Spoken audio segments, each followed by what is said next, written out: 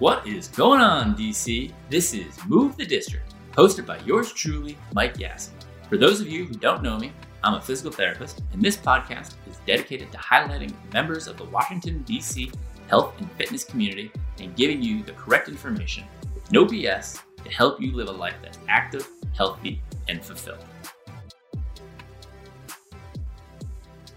All right, welcome back to episode 13 of Move the District. Today, I got another hot episode here with you guys. Today, I like to welcome a registered dietitian here who owns her own practice right here in the Washington, D.C. area, Nora Schenk.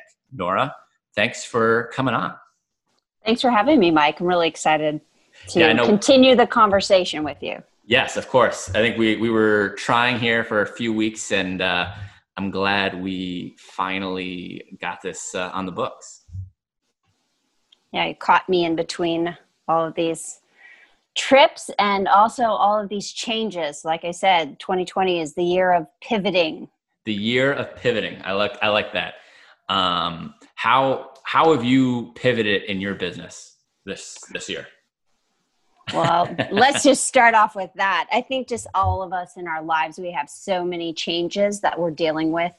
So we have changes to our environments, we have changes to our body going on, we have changes to our life, we have changes with our children and changes with school and work. So we've had so many pivots. So I don't think it's like just about pivoting in our business. I think it's about this mindset that we have to have about pivoting in our lives based on our values. Yeah. So my business is just an extension of that. And I think that I feel very strongly like if you lead with your values and you lead with your heart and you just in this time, it just becomes so important about how you think about things, how you think about the challenges. So in my business, I'm just trying to keep the same thing that I'm trying to keep it all together in terms of life and business. Right. But mainly I'm just so glad that I was already a virtual practice, that I'd set that up 2 years ago and that I was ready for it. So that felt really good. But I also have a lot of other pieces that I'm just learning to be flexible on.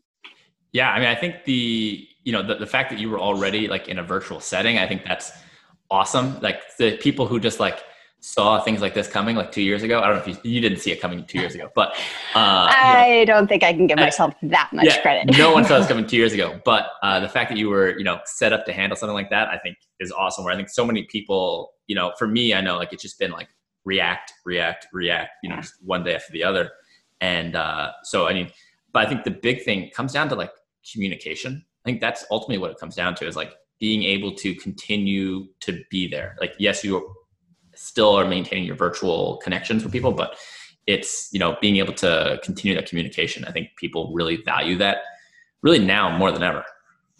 I would say that's probably the number one thing that's changed in my practice is just realizing that the same grace or the same flexibility that I've had to extend to myself is things that my clients need as well. So that communication piece, we've had a lot more talks. We've had a longer periods of time where we need to talk because there's just so many layers of things going on. And as you and I both agree, the body, it's not like stress is just this vapor that or this little thought that flickers through your mind and disappears. It's really like living in your body. It's like attaching itself to your cells. It's changing you. So just communicating that, I think just is that first part of how we can address some of the changes that we're going through. Yeah, I think the stress, I think that analogy there was pretty great. Cause it really is something that just consumes you. Right. And the more like opportunity we give it, the more it becomes part of our like daily life. It's like that, like a muscle, the more you work it, the stronger it gets, the more we're like consumed by stress, the better we get at it, to the point where it's just like this all encompassing monster. Right. And we don't want you. So if you're listening today and you're like, wait, stress is controlling. No, we don't want that for you. What we really want to give you is hope that, hey, your cells, if you move them and your brain, if you talk to it instead of just listening to it all the time, you can change that. And that's, I think, a really powerful thought, that in spite of this humongous amount of stress that we've all faced, that we are capable of not just changing and growing, but also thriving in the midst of it. Right. Absolutely. So, I mean, when it comes to dealing with stress, the best thing to do is just eat your feelings, right? Well, I would just say, first of all, let's get this out of the way, that if you didn't stress eat during COVID, the first part of quarantine, then I don't know. I'm not sure I can be your friend, because food is really important. And we were all in our houses, and like, food is interesting and exciting. And it was like the one thing we did have left that we could stay engaged with. And so, and for sure, like if that's one of your coping mechanisms, we haven't experienced this kind of change in lives in our for sure in our generation, but also like in 100 years. So I think that we're okay if we want to soothe and comfort with something that is available and that is legal and that is nourishing. But then at the same time, eating our feelings, it's a loaded statement that I think has a lot of layers to it that we should unpack. Absolutely. Yeah, no, I know I got very comforted by Chester's hot fries. That was my my weekend treat that I gave myself because I was sitting on the couch and I wanted to enjoy that a little bit. Yeah, I think that's one thing. I think people, you're stuck at home, and I think a lot of people, especially when you're in the city, tend to rely on takeout, delivery, to-go options. And then, they weren't able to do that. How did you work with some of your clients on like preparing their own food and like learning how to deal with that? Well, I think we have two different scenarios, right? So we've got everybody who was just not used to being home as much. Like a lot of my clients who are lawyers, they were faced with like a huge change in lifestyle where it was like, okay, I was in my office and I was almost every meal was something that I just obtained or I bought or I purchased. And then coming home and realizing like, I also need to now like cook for myself and buy food. And then there's the other side of things where it's like those of us who maybe had children, now we're not just like, doing breakfast and then the kids eat at school and then dinner is maybe something that we grabbed easily, or maybe we just cooked something easy. Now we're like in full cooking mode. So I think both parties share the same challenge. The same challenge with food is that, one, we're looking for it for comfort and entertainment now in a way that we never had before. And number two, we were looking for just kind of ways to, like, we have to change so quickly. It's again like pivoting in like a huge area. Like food takes hours and hours every week. And so now we're adding something new to our lives. So I think, how do I coach my clients? I think the bigger question is going back to like, what is your goal? What is your value? And then also, let's be realistic. How much time do you have? Okay. So now let's find shortcuts. Let's find things that you can do easily. And that applies to everyone, no matter what kind of situation you're in. We all need what I call a backup option. So I think the simple and short answer is like, well, let's just talk about backup options, because whether you're ordering food or having to prepare too much of it because your kids are constantly hungry, there's still the same problem, which is like, maybe you need help in this area of your life. Maybe just need like a backup. Maybe you need, like, you wish you had mom in the backyard, like just walking through the fence and bringing you a lasagna. Like everybody wishes that was the case, but how can we reproduce that kind of support and help during a really high pressure time? Right. Yeah. I think that backup options, I think, giving people alternatives to, not just having like whatever their one way, their old way, I guess, of eating or getting food in the past. It's like, well, what can we do now? Because I know, like, for me, like, we like went to the grocery store and we like loaded up. I mean, it was like, grab whatever you can get. It was like, get your pasta, get like, get some meat, get some, because there's also like those fears of like, the food shortages, like, yes, were we going to run out of meat? Were we going to run out of, were the grocery stores going to close? And I think that like played a lot into it. But like I know we're like, let's get whatever we can get. Let's get some macaroni and cheese. Let's get some meat. Let's get everything, and just be like, all right, now we have all this food. Now it's like, let's figure out what to do with it. I think what really helped me is just remembering, because I worked a lot with just people that struggle with food security. So for many years now, I worked with an organization, a hospital, and provided nutrition care and counseling to help people. And there was a lot of them that struggled with food security. And so when I went into that grocery store, just like yourself, and I'm thinking about buying extra food, and then there's shortages of this, and then this is not available and that's not available. It brought a new awareness to me, just in my own life, about how overly comfortable I was with being able to get what I wanted, instead of really seeing it from the side of a lot of times where there's less money, people with less resources, they have less access to, especially in our DC region, there are many places that are considered food deserts. So I think that's really important to like, it brought up my empathy. I also hated it because it was so anxiety producing, and I don't like grocery shopping like that. But I did realize like, wow, this is a really good like experience for me to see kind of what this would feel like and be like. So that was an interesting takeaway.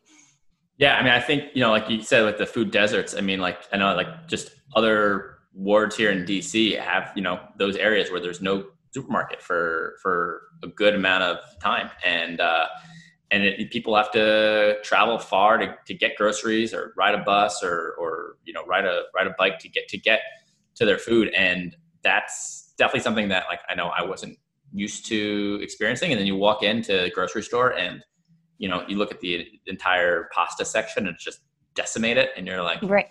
We got these egg white noodles that I bought egg white pasta. I don't know. It was like the only thing left on the shelf. It's still sitting in our cabinet. But I like went in there one day and I was like, oh, I'm going to load up on some pasta. And it was gone. And I was like, what should I get now? And it was like egg white noodles. And I was like, these sound like they can't be good, but I'm going to get them. And one of these days we'll make them and try them out and see if they're actually any good. But you'll have to report back in a later episode on, this should be another episode, quarantine, like post-quarantine cooking, like all those things in your pantry. Cause that's one of my favorite things to do, is like take whatever you have and make something of it. My mom says it's like my superpower, just like resourcefulness, like just, we have these 3 things, we're going to make this. So we'll have to report back on I don't have any food left that I bought from quarantine, except my black beans, which I had bought like, it was a Costco bag of dried black beans. So that's all I have left to report on. And we make those all the time. So, but yeah, it was interesting. My brother, like 3 weeks before it all started happening, he said, you need to load up. And I was like, what are you talking about? Yeah. That's ridiculous. And then I said to my husband, what do you think? Like, should just like order just a couple basics, things that like, I know that we're going to eat anyways. And he's like, sure, why not? So like, I got that pre-Costco load in minus the toilet paper. That was my only failure. For a household that was kind of like, ooh, that got a little tight there, but we did. Yeah, we got tight with toilet paper also. It just I feel like it conveniently lined up with everyone just being out of toilet paper at that exact moment in time. Fortunately, I had friends and family, and they're like, "Oh, I have plenty of that." I'm like, "Okay, fine, I'll trade you something else." Yeah, we conveniently ran out of paper towels and toilet paper at that exact moment. And I remember, there was one day I was here in the office with a client who lives here in Southwest, and we were talking about the lack of toilet paper in the area. And she was like, "Oh, I just walked past the Safeway over there." And she's like, they had people coming out of there with toilet paper. And this is at 6:30 in the morning. And I was like, oh yeah, oh shit. So I like immediately grabbed my phone. I texted Megan, my girlfriend. I was like, get over to Safeway and get toilet paper. Yeah. And she got over there at 7:30 and she's like, I got the last one. I was like, yep. Thank God. Yeah, we were super blessed because we had an old Shoppers in the neighborhood and it turned over to a Giant about 1 or 2 weeks before quarantine started. And when they open up a new store, they have to put in obviously a mega order to fill the shelves for the first time. Yeah. So this Giant has been like, every time I would go, they would have it. And I was like, how is this even possible? And it was just happened to be like a fully stocked store at the very good moment in time for my life. My mom, she was getting to go to like Costco and like BJ's and all these other supermarkets for like the senior hours. And she was like my like COVID drug dealer, where she was like, whatever you need, I can get it for you. I was like, okay. You just have to get up early enough. And right. Be a senior. How has your like shopping habits changed because of all this? Have they changed? Well, I would say that no, they haven't changed that much because, and this is, caveat, I don't think this is normal for most people, is that before I became a dietitian, I was a caterer. So I have a food kind of buying system in my mind where I don't like to waste time because I've spent so many years at the grocery store and so many years preparing food. I just like to simplify it. I like it to be fast. I hate waiting in line. I like to be efficient. So I have my favorite hours and my favorite stores, and I hit each one maybe once a month. So it hasn't changed my habits as much because I'm used to buying ahead of the game. And, so my catering days really kicked in a lot when I was like, ooh, we might have a food shortage here, or we might not be able to get this again. So that helped me. But now that it's kind of done, I find myself not wanting to plan as much because that part of my brain kind of got tired. So it's like, it didn't change my habits, but then it's kind of shifted my mentality where I'm kind of like, oh, well, I'll just run to the store and get that because now I feel like I have this freedom to do it. Yeah, I definitely see that where you're kind of like, oh, like I can go to the store. It's not a big deal to get like soap or like a bananas or whatever it is. You can run. Well, 10 minutes ago it was, I forgot to buy the taco shells, so I just ran to the store. There you go. Yeah, where like 4 months ago it would have been like, well, guess what? We're not having tacos tonight. We're gonna make tortillas. I mean, that's literally what it was. And that part of my brain is tired. I don't want to make anything else from scratch right now. I'm definitely, that part of my brain is tired. So now let's go back now. How did you first get into being a dietitian? Where did the process start? So like I said, I was a caterer. So in college, I picked up I loved cooking. I started doing some jobs for friends. Then that started to build into a small catering practice here in the Washington, D.C. area. I'm actually my kids are like 5th generation Washingtonians. So we've been around a long time. Wow. And I loved cooking, and a lot of people love entertaining in this area, but not everybody wants to do all the work. So I started doing that in college. And at the same time, my grandmother actually had inspired me to really pursue medicine. And she had applied for med school at GW and was rejected because she was a woman. Wow. So this is way back. And she continued her medical studies at night because they let you come to night school, even though they wouldn't let you, be accepted into the program. And she ended up becoming a very early stage physician's assistant before there was a lot of distinguishing, certifications for PAs versus medical assistants. So she really inspired me to get into medicine. And so I thought I was going to be a nurse. Got into nursing school, and then just a part of me just was like, oh, I can't do it. I don't know. I just didn't want, I'd done enough internships. So I was like, I'm not sure I want to be a nurse anymore. And so at the same time, a catering thing was peaking. And then I learned that you could go to school and get this job in nutrition and work in a hospital. So I, again, using our favorite word for this year, pivoted into going to a different school. And that's how I got started with my nutrition career. I worked in clinical for a long time, worked in outpatient most recently, and started my private practice about 2 years ago, just with a desire to create a better quality preventative health care in a way that I was not being able to do in a private practice that helped people. I mean, we helped people tremendously. We helped them lose over 1,000 pounds in an outpatient program that I developed.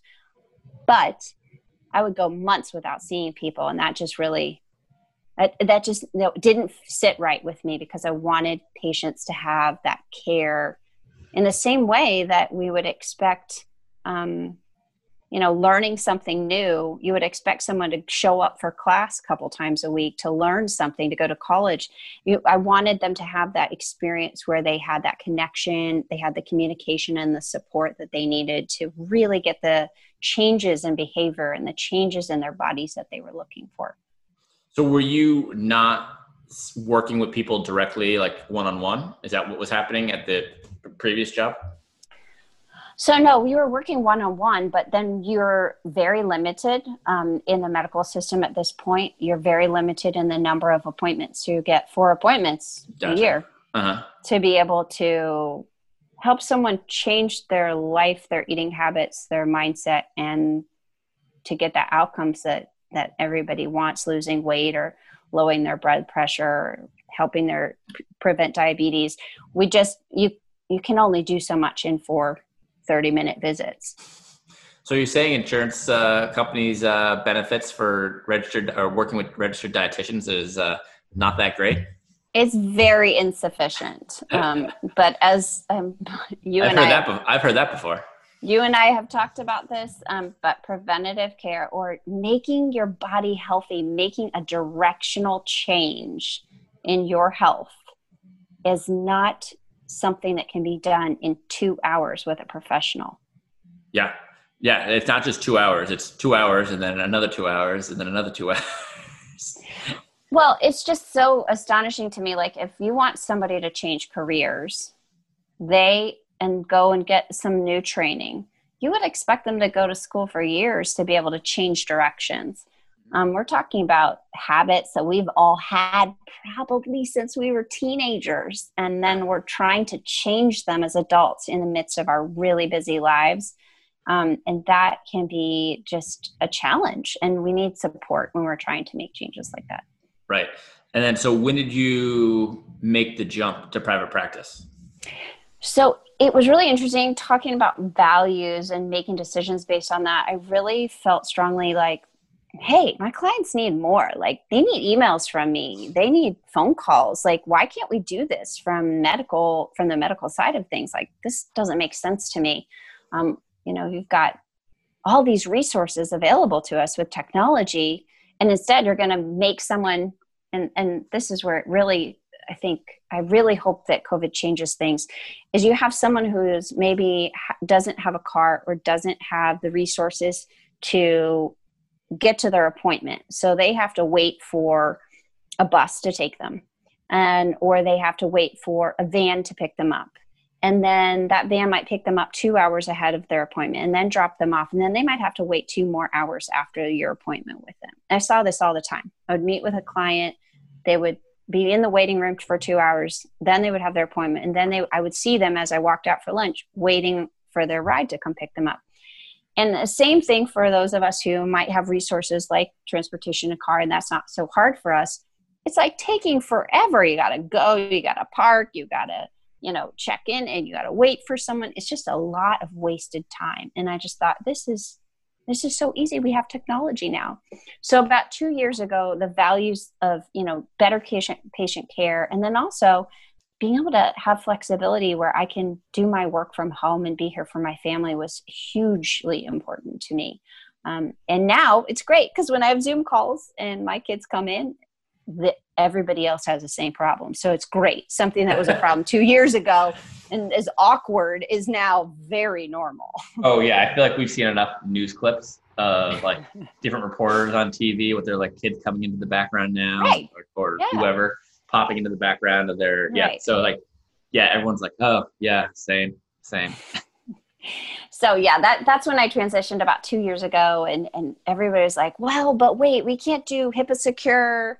And I was like, well, why not? And so I started figuring out that and to be honest, like there have been pilot programs for 10 years for registered dietitians, starting way back in California with Blue Cross Blue Shield to provide nutrition care over virtual care for telemedicine.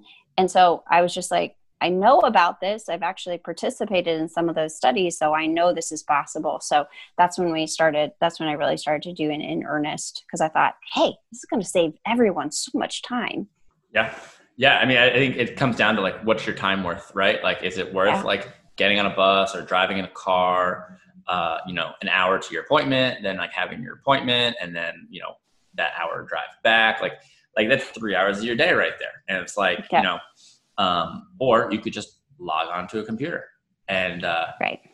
And you get, I think there's also something comforting about like talking to someone in the comfort of like your own home or whatever place that you're most comfortable with. I think that allows them to like open up probably a little bit more versus like being in a doctor's office. Yeah, it definitely has changed the dynamic. I was always nervous. I think if you haven't had a telemedicine appointment yet, you're kind of wondering, wait, is this really going to work? Like, are they really going to be able to provide the right care? And I would say in the beginning, I was worried that there wasn't going to be that connection and the ability to really care and really have those heartfelt conversations with people and educate them is possible. It's all possible. It actually works marvelously well, and you don't have to feel as nervous. And because it's just somebody else sitting in their home talking with you, and it's like sitting down and having a cup of coffee with someone. You just haven't met them yet, but we're here for you. We care about you, and we know that this quality care can happen through the distance. Yeah, I think that's something I know from talking with some other of my friends in the PT world. When we shut down our practices and went virtual, I know some people gave clients the option, like you can do telehealth or virtual sessions if you want. And the overwhelming majority was like, no, like, what am I really going to get out of that? Right. And I know for me, I just said, hey, we're going to switch everything to virtual. We're just going to do this. And for the most part, everyone went along with it, mainly because I didn't give them an option. And it ended up, working out. And everyone was like, oh, this actually like works. I'm getting a good workout. I'm getting my problems are being addressed. Yes. And there's still something, about like that I know people appreciate about like coming in and being in person and, a little bit different than you is like, being able to like lift heavy weights. They don't have the opportunity to like lift heavy weights, things like that, or even some hands-on stuff too. So I know people appreciate that, but like there's still like, there's some people I'm working with now who are like, no, I'm good just doing virtual sessions. Like this is fine. Because their issues are getting resolved. They're, feeling better. They're moving better. They're doing everything they want to do. So it's like, and I don't have to leave my house. Well, we just love it that because we care so much about our clients, we care so much about the results in being pain-free and being healthy and having that right direction. We just are so excited to say, hey, here's another option that we want to give you. Like, you cannot replace being in person with someone. We're not saying that at all. But what we can say is that it is highly effective. Yeah. Yeah. I think that's the big thing. And, it's disheartening that like to start like all this, like no insurance companies were like reimbursing this stuff, and it took like a good 2 months of like PT practices doing telehealth services where like Aetna and United and Blue Cross were like, okay, we'll reimburse this. Fine. Right. And it was like a whole big thing where like, one, it should have been covered before, anyways, like years ago. Yes, exactly. And then it was like the fact that it took time to like get it through the system and get it like, oh, like this will be fine. We'll do this. I know like New York State was doing something where, in order to do telehealth, for physical therapy, you needed a physician's referral. And it was like, why? Why? And, just add another like, 3 steps. Yeah, exactly. Another 3 steps. And it's like, why don't you just let this happen? People are benefiting. People need it. People are benefiting from it. So like, why not just, let it happen and give those PT practices, the reimbursement they deserve for the people, right. Reimbursement. Yeah. And the same battle is something that we are all facing in medicine, is just making sure that patients are first and that they get the care. To push pause on someone's treatments is just delaying their optimal health. Yeah. And I am very positive on using insurance. I love it when people get the care they need and the coverage through the coverage that they have.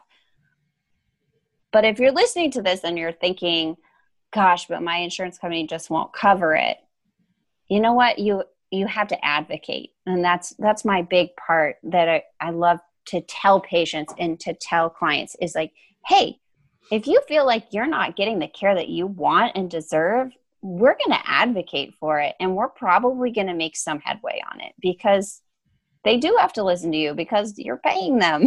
Yeah. And, that's just really important to me, is making sure that patients get the care that they need. And that's first. And insurance companies have to change now, and that's lovely. But it's really ridiculous that for a long time they were like, no, we're not going to do that. And I'm like, that's not in the client's best interest. Move the District is sponsored by Big League Performance and Rehab. At Big League Performance and Rehab, we help active adults stay that way, pain-free and active during the sports and activities that they love for life. We do this by working on 4 different areas. That's movement, nutrition, stress management, and sleep. When we optimize these 4 areas, you feel better, you move better, and you live better. Head to bigleagueperformanceandrehab.com to see how we can help you stay active for life. Yeah, I think that's one of the reasons why I started my practice was ultimately I don't want to work for the insurance companies.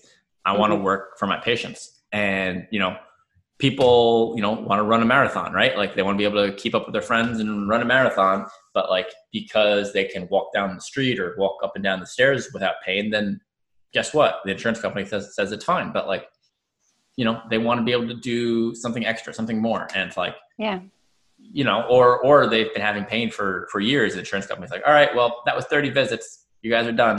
And it's like, what, why, how? So, there are so many stories. I have so many stories of patients who needed the right kind of care and spent years, we're talking about 10 years, and we're talking about an 88-year-old woman who didn't get the care that she needed to figure out why she had so much stomach problems. And then it's like, oh, well, what about if we just did this? Or someone who's, for me, like, oh, you're 88 and you've struggled with constipation for 45 years and nobody ever thought to send you to a dietitian to talk about this.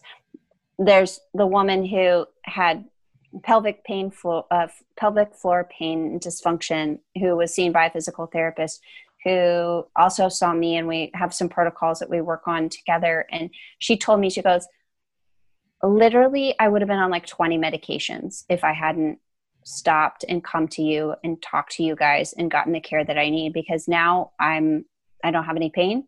I don't have to take half those medications. My anxiety is down. It's like, what if you want more and you don't want to just be mediocre or in pain or not be able to achieve your goals? This is really, I feel very strongly. That's why I love talking with you, Mike, is because we feel both very strongly like you deserve more and you can achieve more. And we want to give you the tools to do that. Yeah. Now, who's your average client? I see a lot of men and women who are looking to lose weight who've tried a lot of different methods. They've tried everything. They've tried keto. They've tried paleo. They've tried Weight Watchers. They've tried everything under the sun. And they feel frustrated because their weight is just yo-yoed for years and years. Mm-hmm. And they don't feel like they know anymore what to eat, because this diet told them you couldn't have carbs, and that one told them they should eat all carbs, and this diet told them that these foods are, highly inflammatory, so don't eat any nuts. There's just so much information out there that they feel very in a lot of ways, the words they use oftentimes are, I feel really stuck. And the same goes for the clients that I see who struggle with like a lot of GI problems. So the gas and the bloating and just like not feeling their best, and the subsequent anxiety that comes out of both of those. Just struggling with feeling really down about themselves, feeling like, hey, I've tried everything and I feel like I'm just really getting nowhere. So my average client is someone who's really looking to make changes that really last. They want to work on their behaviors. They want to change the way that they think. They want to stop thinking all the time about wait, am I doing it right? Is this the right food? Should I be eating that? I'm not sure. They want to stop having to think about it all the time. We make about 200 decisions every day about food. That's 200 things to worry about if you're not sure what to do. Right. And so that's what I really try to help clients get to, is that place where their mindset is better, their meals are better, and that we understand the metabolism, things that they need to do to change the direction of their health so that they have a long-term plan that they can stay on for the rest of their life. I think that the long-term plan, that right there is, I think the absolute key thing is that everyone is just like, oh, I just want to lose 10 pounds and I'll just diet for the next month, or I'll do this one diet for, the next 3 weeks. And then I'll go back to what I was before. Like I honestly had someone in here in my office yesterday telling me about how he was doing the keto diet. And he's like, I'm just going to do it for a few months or a few weeks. And then I'll go back to what I was doing before. And I was like, well, what were you doing before? And then he's like, well, I put on 25 pounds during, the first stages of lockdown, but now I'm doing keto and then I'll, just go back to what I was doing. I was like, that doesn't really seem like the best idea now, does it? Well, the main problem is that like, when you consider keto, yes, it has weight loss benefits. Yes, it works. Sure. But once you come off of it, do you know what to do with your metabolism? Yeah. Does your metabolism know what to do when you just all of a sudden start eating pizza and carbs? What happens to your metabolism when you start to eat fruit again, because it is kind of good for you, but you haven't had any for 2 months? Right. And I think that's one of the things, like, is it a effective long-term plan? And I think that's the question. And so for some people, I'm sure it is. Well, I think when we look at weight loss or we look at managing our health, most of us do. We want it to be easy. We want it to be fast, and we want it to be painless. Of course. I mean, that's ideal. Right.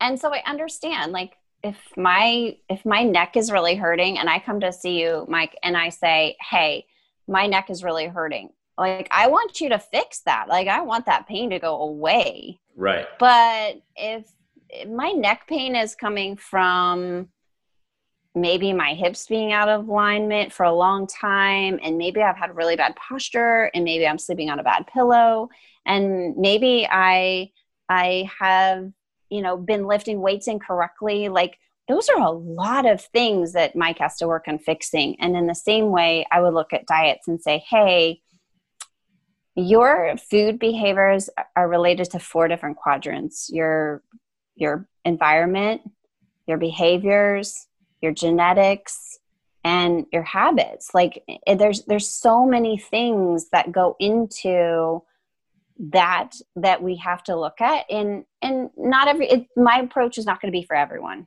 I just always would ask, like, where do you want to be in 30 years? Do you still want to be on a diet? Like, because I'm pretty sure that path, maybe the short-term path, might work for a little bit. But what happens when you go off keto or you go off a ketogenic diet of any kind? There's been many times, many iterations of this. I don't know anybody that hasn't gained back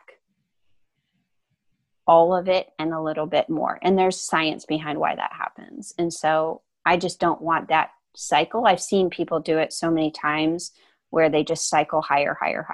And I think if you're in that idea that this is a short-term fix, I would just say, hey, maybe you should pause that and just ask yourself, does the science really support that? Or is that something I feel like I can manage over the next 10 years, not just the next 10 months? Or yeah, or is it just what Brad at the gym is doing these days, and he says and he's shredded, so it's got to work then. Everybody's got a different body. Everybody's got a different metabolism, and you need to learn how to trust yours and know it. And that is what I love to help people to do. Like, get off that merry-go-round and figure out what is that path that actually works for you. Make it personalized. Figure out what your metabolism is doing. While we're talking about keto, let's go down this rabbit hole of popular diets here. And I want to get your take on a few. Okay. All right. Number one. Let's start with paleo. I feel like that's the most common one. You hear everyone talking about it for like the last decade. Paleo diet. Let's, start at the beginning. Thoughts, go. Okay, so paleo is great in that it's emphasizing lots of healthy food groups. But you have to ask yourself, what is it cutting out? What is it that I'm taking out and what is the benefit of that? So a lot of times for paleo, they don't really let you eat beans. They don't let you eat legumes. And I always just zoom out and say, okay, this is Nora's general philosophy about diets. Mm-hmm. Have people been eating those foods for more than 1,000 years? Okay, so maybe that's okay. Like, that's probably not as toxic as most people want to believe it is. Right. So that's my take on it. I just don't, not everybody can eat beans. Not everybody should have legumes. Not everybody should have all nuts. Like, I'm not saying that the principles are wrong. I'm saying that it's always about what they're taking out. And we have so much research about legumes, so much Mediterranean diet research about how that fits in, about longevity, and every single culture around the globe has some kind of legume that is key to their diet. And so if this plant grows all around the world, we've eaten it for more than 1,000 years, I just don't think there's a really good reason to take it out. It's probably going to be okay. Yeah. So now if a client comes to you and they say, hey, Nora, I want to try this paleo diet, are you automatically like, how can we adjust this to what your needs are? Are you like, well, maybe let's not get so specific. Do you, or is it something that like it depends on the situation? No, I always support clients wherever they're at. So if you came to me, Mike, and said, hey, I'm going to do this paleo, I'd be like, great, how can I support you? Great. And then I would say, okay, how are you feeling? How's your energy? What are you doing for workouts? How are your workouts doing? Are you suffering in the gym? Is this hurting your performance? Is this keeping you from getting your normal times or your normal personal results? And then we would say, okay, how are you feeling on that? Is that good for you for long term? Are there things that you're missing that you're really craving? Your body's so incredibly intelligent.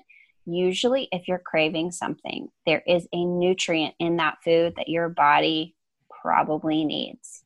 Now, not every craving is going to be like as intelligent. So when it tells you like, I need a third piece of pie or I need another Oreo, maybe those are other reasons that you're eating. But like, for instance, like when women say, oh my gosh, I'm craving chocolate so bad right now. And you go, well, did you know that chocolate is really high in magnesium and you might just need more magnesium in your diet? And they're like, oh. And I'm like, yeah, well, there's a reason why you're craving chocolate right around your cycle or right around your periods, because your body actually needs more magnesium. That's a natural painkiller that supports natural muscle relaxation. Wow. So okay, it's like, listen to your body. So I think if you're on paleo and you're like, okay, but this is really working for me. Cool. That's awesome. Okay, but consider your cravings and then maybe just look at it and say, okay, is there an intelligent reason? Because if you're doing paleo on Monday through Friday afternoon, and then you're not on paleo Friday evening through Sunday because you're off on the weekends, then that might not be a sustainable. It's not even about sustainable. Is that really what you want to do? Because then you're going to feel really gross on Monday and then go back to paleo thinking that it's safe. So it's just some things to think about. If it's causing you anxiety on Mondays because you went off of paleo on the weekends, that's probably the wrong diet for you. All right. How about Whole30? Whole30 is amazing for its really positive approach to eating more plants. Okay. Big thumbs up for the plant approach. Big thumbs up for getting people to really look at their, kind of accidental sugar intake. Okay. It's not your fault. You don't need to feel bad about sugar. Sugar's not the enemy here. It's really good for those principles. I've heard a lot of mixed reviews like, oh man, I've lost like 10 pounds in January doing Whole30. Cool. Mm-hmm. Okay. What habits did you pick up from that? Like, oh, great. You've learned how to make a couple new like plant-based recipes. Awesome. That's so great. But then again, I just don't love it. Like, cause then February 1, it's like, well, but I'm just going out for a burger and fries and a milkshake. So I think there's just like a better balanced approach where you can have foods that you love and still get the results you want as long as your metabolism is really strong and stable. And that comes down to fiber, healthy fats, and enough plants in your diet. So in that sense, I really like Whole30. I just don't like it in the psychology sense where it's like all or nothing. Because I think some people tend to do it and they do like the 30 days and then they're like, all right, now I'm back to my regular schedule. I think that's probably the issue. Like you said, and it's like, all right, February 1st, let's go get burgers and beer. And because if you do the whole thing, isn't there like a part where like you like slowly introduce like things back into your diet to like find out where your food sensitivities are? So let's be honest. How many people are doing phase 2 or step 2 of any diet? Probably not many. Okay. So if you did, I applaud you. Great. If you are so smart and you figured out what things you are sensitive to, awesome. So kudos to you. That's amazing. That is a great intuitive way to really find out what makes your body work the best and makes you feel the best. I just think it's really important to remember that we're human and that we're going to have really different changes in the way that like life treats us. Like COVID's a great example of this. Maybe you started a diet program in March and then COVID hit. How did you do with that? How are you doing with it now? Did you stay on it? Did you get off of it? I mean, I had clients, we started them in March, then everything hit and we had some ups and downs, but overall they're all saying, hey, my direction is so much better. My food anxiety is way down. I have lost weight. I'm keeping it off. I didn't lose as much as I had hoped because, we all had a lot more stress. But now I have the tools to really do this long term. Yeah, I think it comes down to having that mindset. I know that's something you always talk about on social media is like the mindset for this, not just like, whether it's, reducing calories or whatever. It goes deeper than just having, I have all the recipes, I have this, I have that. It's having the mindset to do it long term. I think that ultimately makes people the most successful. It does. And, I just want people to, where my personal journey was that I never had problems with eating food. I love good food. I loved cooking. I love catering. But where I got tripped up was just a diet culture that really started playing with my mind where I was like, wait, it just made me feel like I was doing things wrong all the time. And this was my industry. Yeah. And I had to fight back from that. I was like, this is consuming my thoughts. Like I feel bad about it all the time. Like I shouldn't be eating that. That's not what a dietitian should be eating. And it's like, wait a second. No, we're human. We need to change the way we're thinking about things. And we have to fight back with better thoughts about the way food is supposed to nourish us and the way that our bodies are supposed to serve us and the way that, it just works together to make us be able to do the things that we want. And I think that's where you and I agree, Mike, is we want you to be so healthy that you can do the things that you dream about. Yeah. Yeah. I think I had Cami Wolf on this podcast who runs a wellness company here in DC. And, she was talking about the term clean eating. And she's like, I hate that term clean eating because it assigns, connotations to food, clean connotations. And what's the opposite of clean? dirty. Right, dirty. So it's like dirty food and clean food. And it's like, you know, and it just creates that, it creates those negative relationships, which Right. I thought that was excellent. And I had a behavioral change therapist on my, in my cohort. I run a program called the Wellness Cohort. And she was just telling me that the changes that we make with negative associations are so weak in our brain. And the way that we actually form new neural connections to make positive changes is through a positive reinforcement system. So, you know, that's really where I focus, is on the behavioral change therapy, or the behavioral change ways that we can improve the way that we make changes. So it's like, it's one thing to be like, I'm never eating sugar again, or I'm not going to drink tonight, or whatever ultimatum you give yourself. But how do you actually make that change stick? And that's where I'm fascinated, is by using the mindset, or changing the way we think about things so that we can achieve the results that we want. Yeah, I think that's the big thing. It all comes down to the mindset. What are your thoughts on being vegan? I think that veganism is a fantastic way to focus, again, on more plants, better quality foods. And it really boils down to having the knowledge and the power to do that in a way that helps you to get the results and to be able to do the things that you want. So the challenges with it are that you can sometimes feel like you're not getting enough of the right nutrients. And that can happen for some people who are not as organized, I would say, because it takes a lot of dedication. You can't just be vegan like overnight and know how to fuel your body to the best ability. It takes some practice and some skill. So just make sure that you're following that. But also listen to your body. I've had a couple different clients, runners, this, that, and the other, and they were mostly vegan. And I said, well, that's awesome. And we just looked at a couple of things, but they were saying, well, I'm vegan, but then about once a month I go and get a burger. And I was like, okay. And I'm all about flexibility. Flexibility is key. But the key there is really just like, okay, are you listening to your body enough to be able to know when you need something? So making sure that the values that you put on veganism are, you know, grounded in something that you believe in, because it's going to take dedication. It takes education. And then also just always remind yourself that your body is so intelligent. It's going to tell you what it needs, and it's going to be, you can control. It's not about your urges controlling you or controlling your cravings. It's about understanding what your body's trying to tell you in that moment. And it might be an emotion, it might be a food, it might be a thought or a feeling.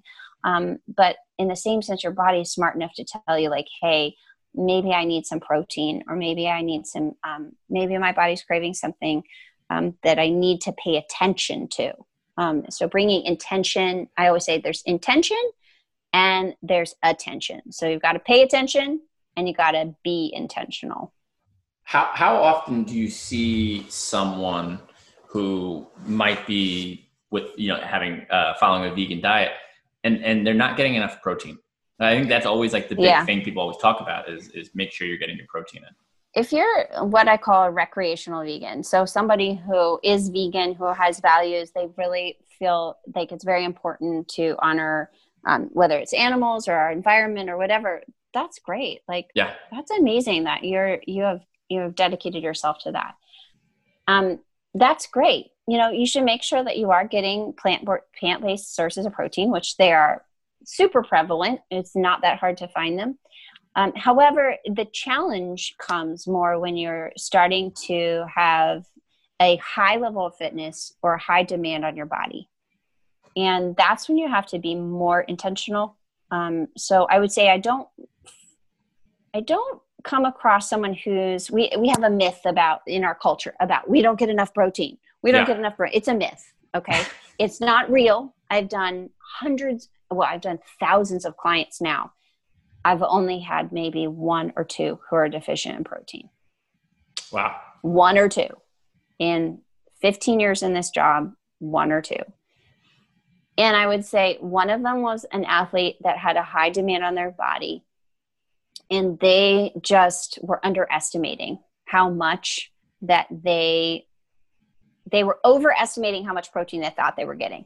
So just double check it. And then the other one was just like, didn't kind of know where those protein sources were. So again, intention and attention. So pay attention if you're vegan, double check some things every once in a while.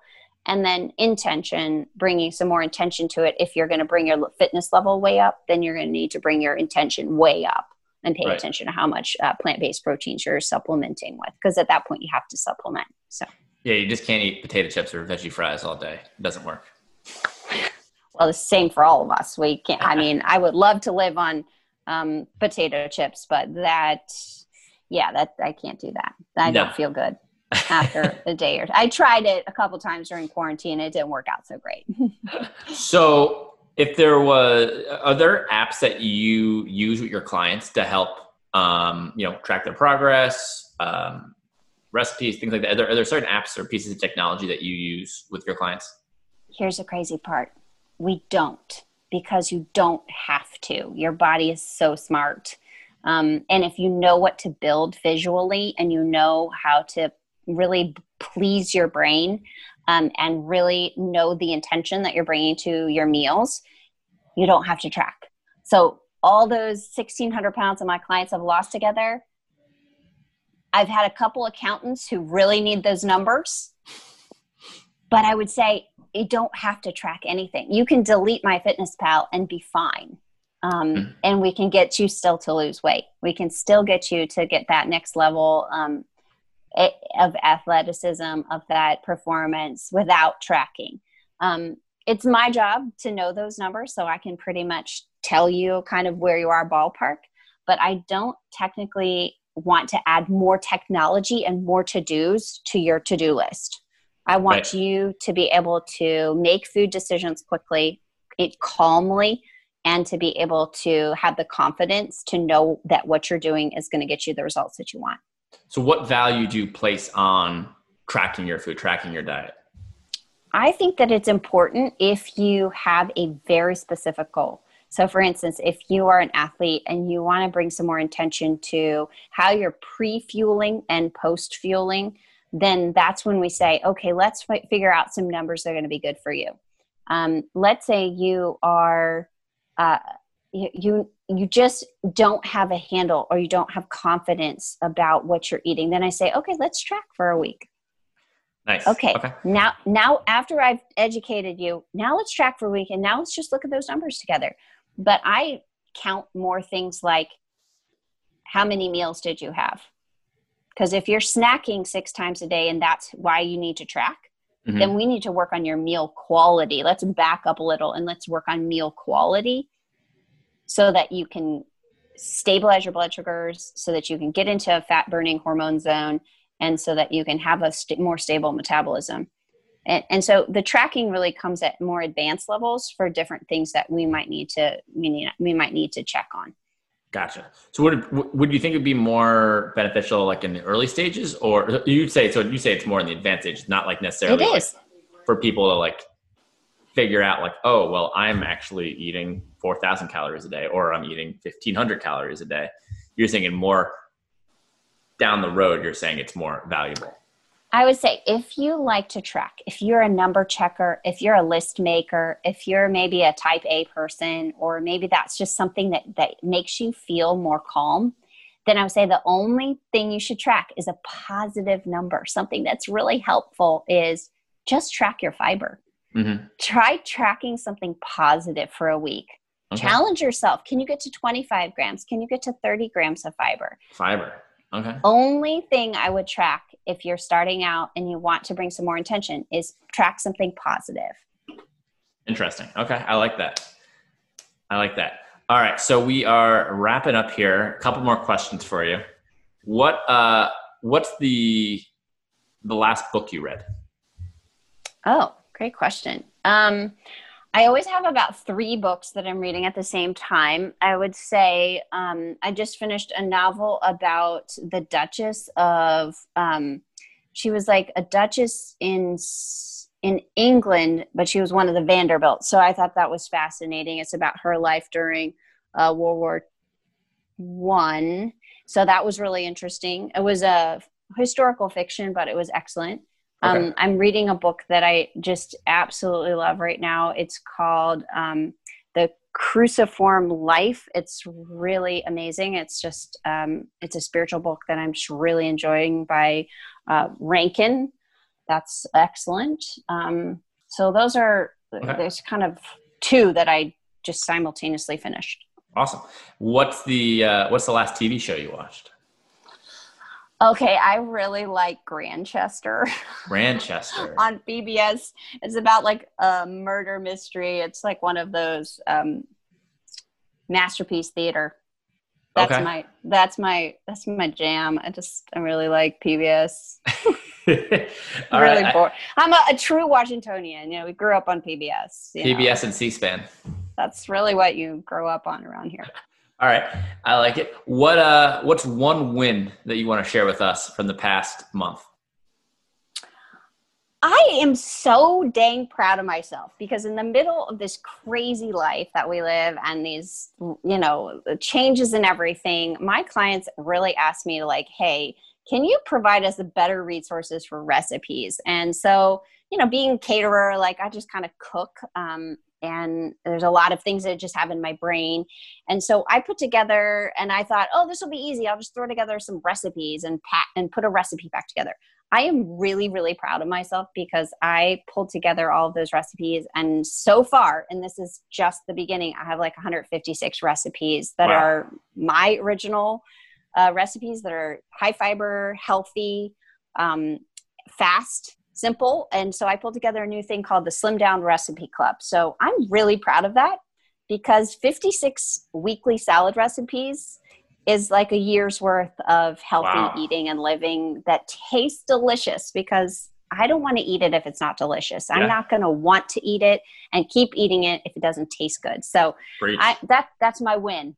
Is that I just have this really cool new recipe club and I'm stoked about it. It's kind of fun. Now is that for sale? Is that like a membership? Like who has access to that? How can someone get access to that? Yeah, it's super fun. It's just $7 to start. And then it's a monthly membership. You can join, you get a monthly like recipe, some new recipes to try. You get access to all the other ones online and you get access to, a lot of them have the macros already calculated for them. So if there are things that you are curious about, that can help you. It's a tool that you can use. You also get some really fun, like, here's some menu ideas for the month. I really like that. During COVID, I signed up for the free New York Times and it just said what to eat this week. And I thought that was very helpful. Simple. And super simple. So I want to replicate that for my clients. Cool. Awesome. So yeah. Awesome. So you'll have to send me the link for that so I can put it in the show notes here. Love to have people join. It's going to be fun. That is awesome. All right, Nora, that is going to be it for today. Thank you so much for coming on, and we'll definitely have to do another session. Oh, we're going to have that, what you cooked the egg white pasta with. We'll have a repeat on that. Thanks so much for having me, Mike. Thank you so much for listening to Move the District today. If you want to find out more about our guests or about Big League Performance and Rehab and how we can help you continue to be active and pain-free, head over to bigleagueperformanceandrehab.com to learn more. Thanks, and until next time, keep moving, DC.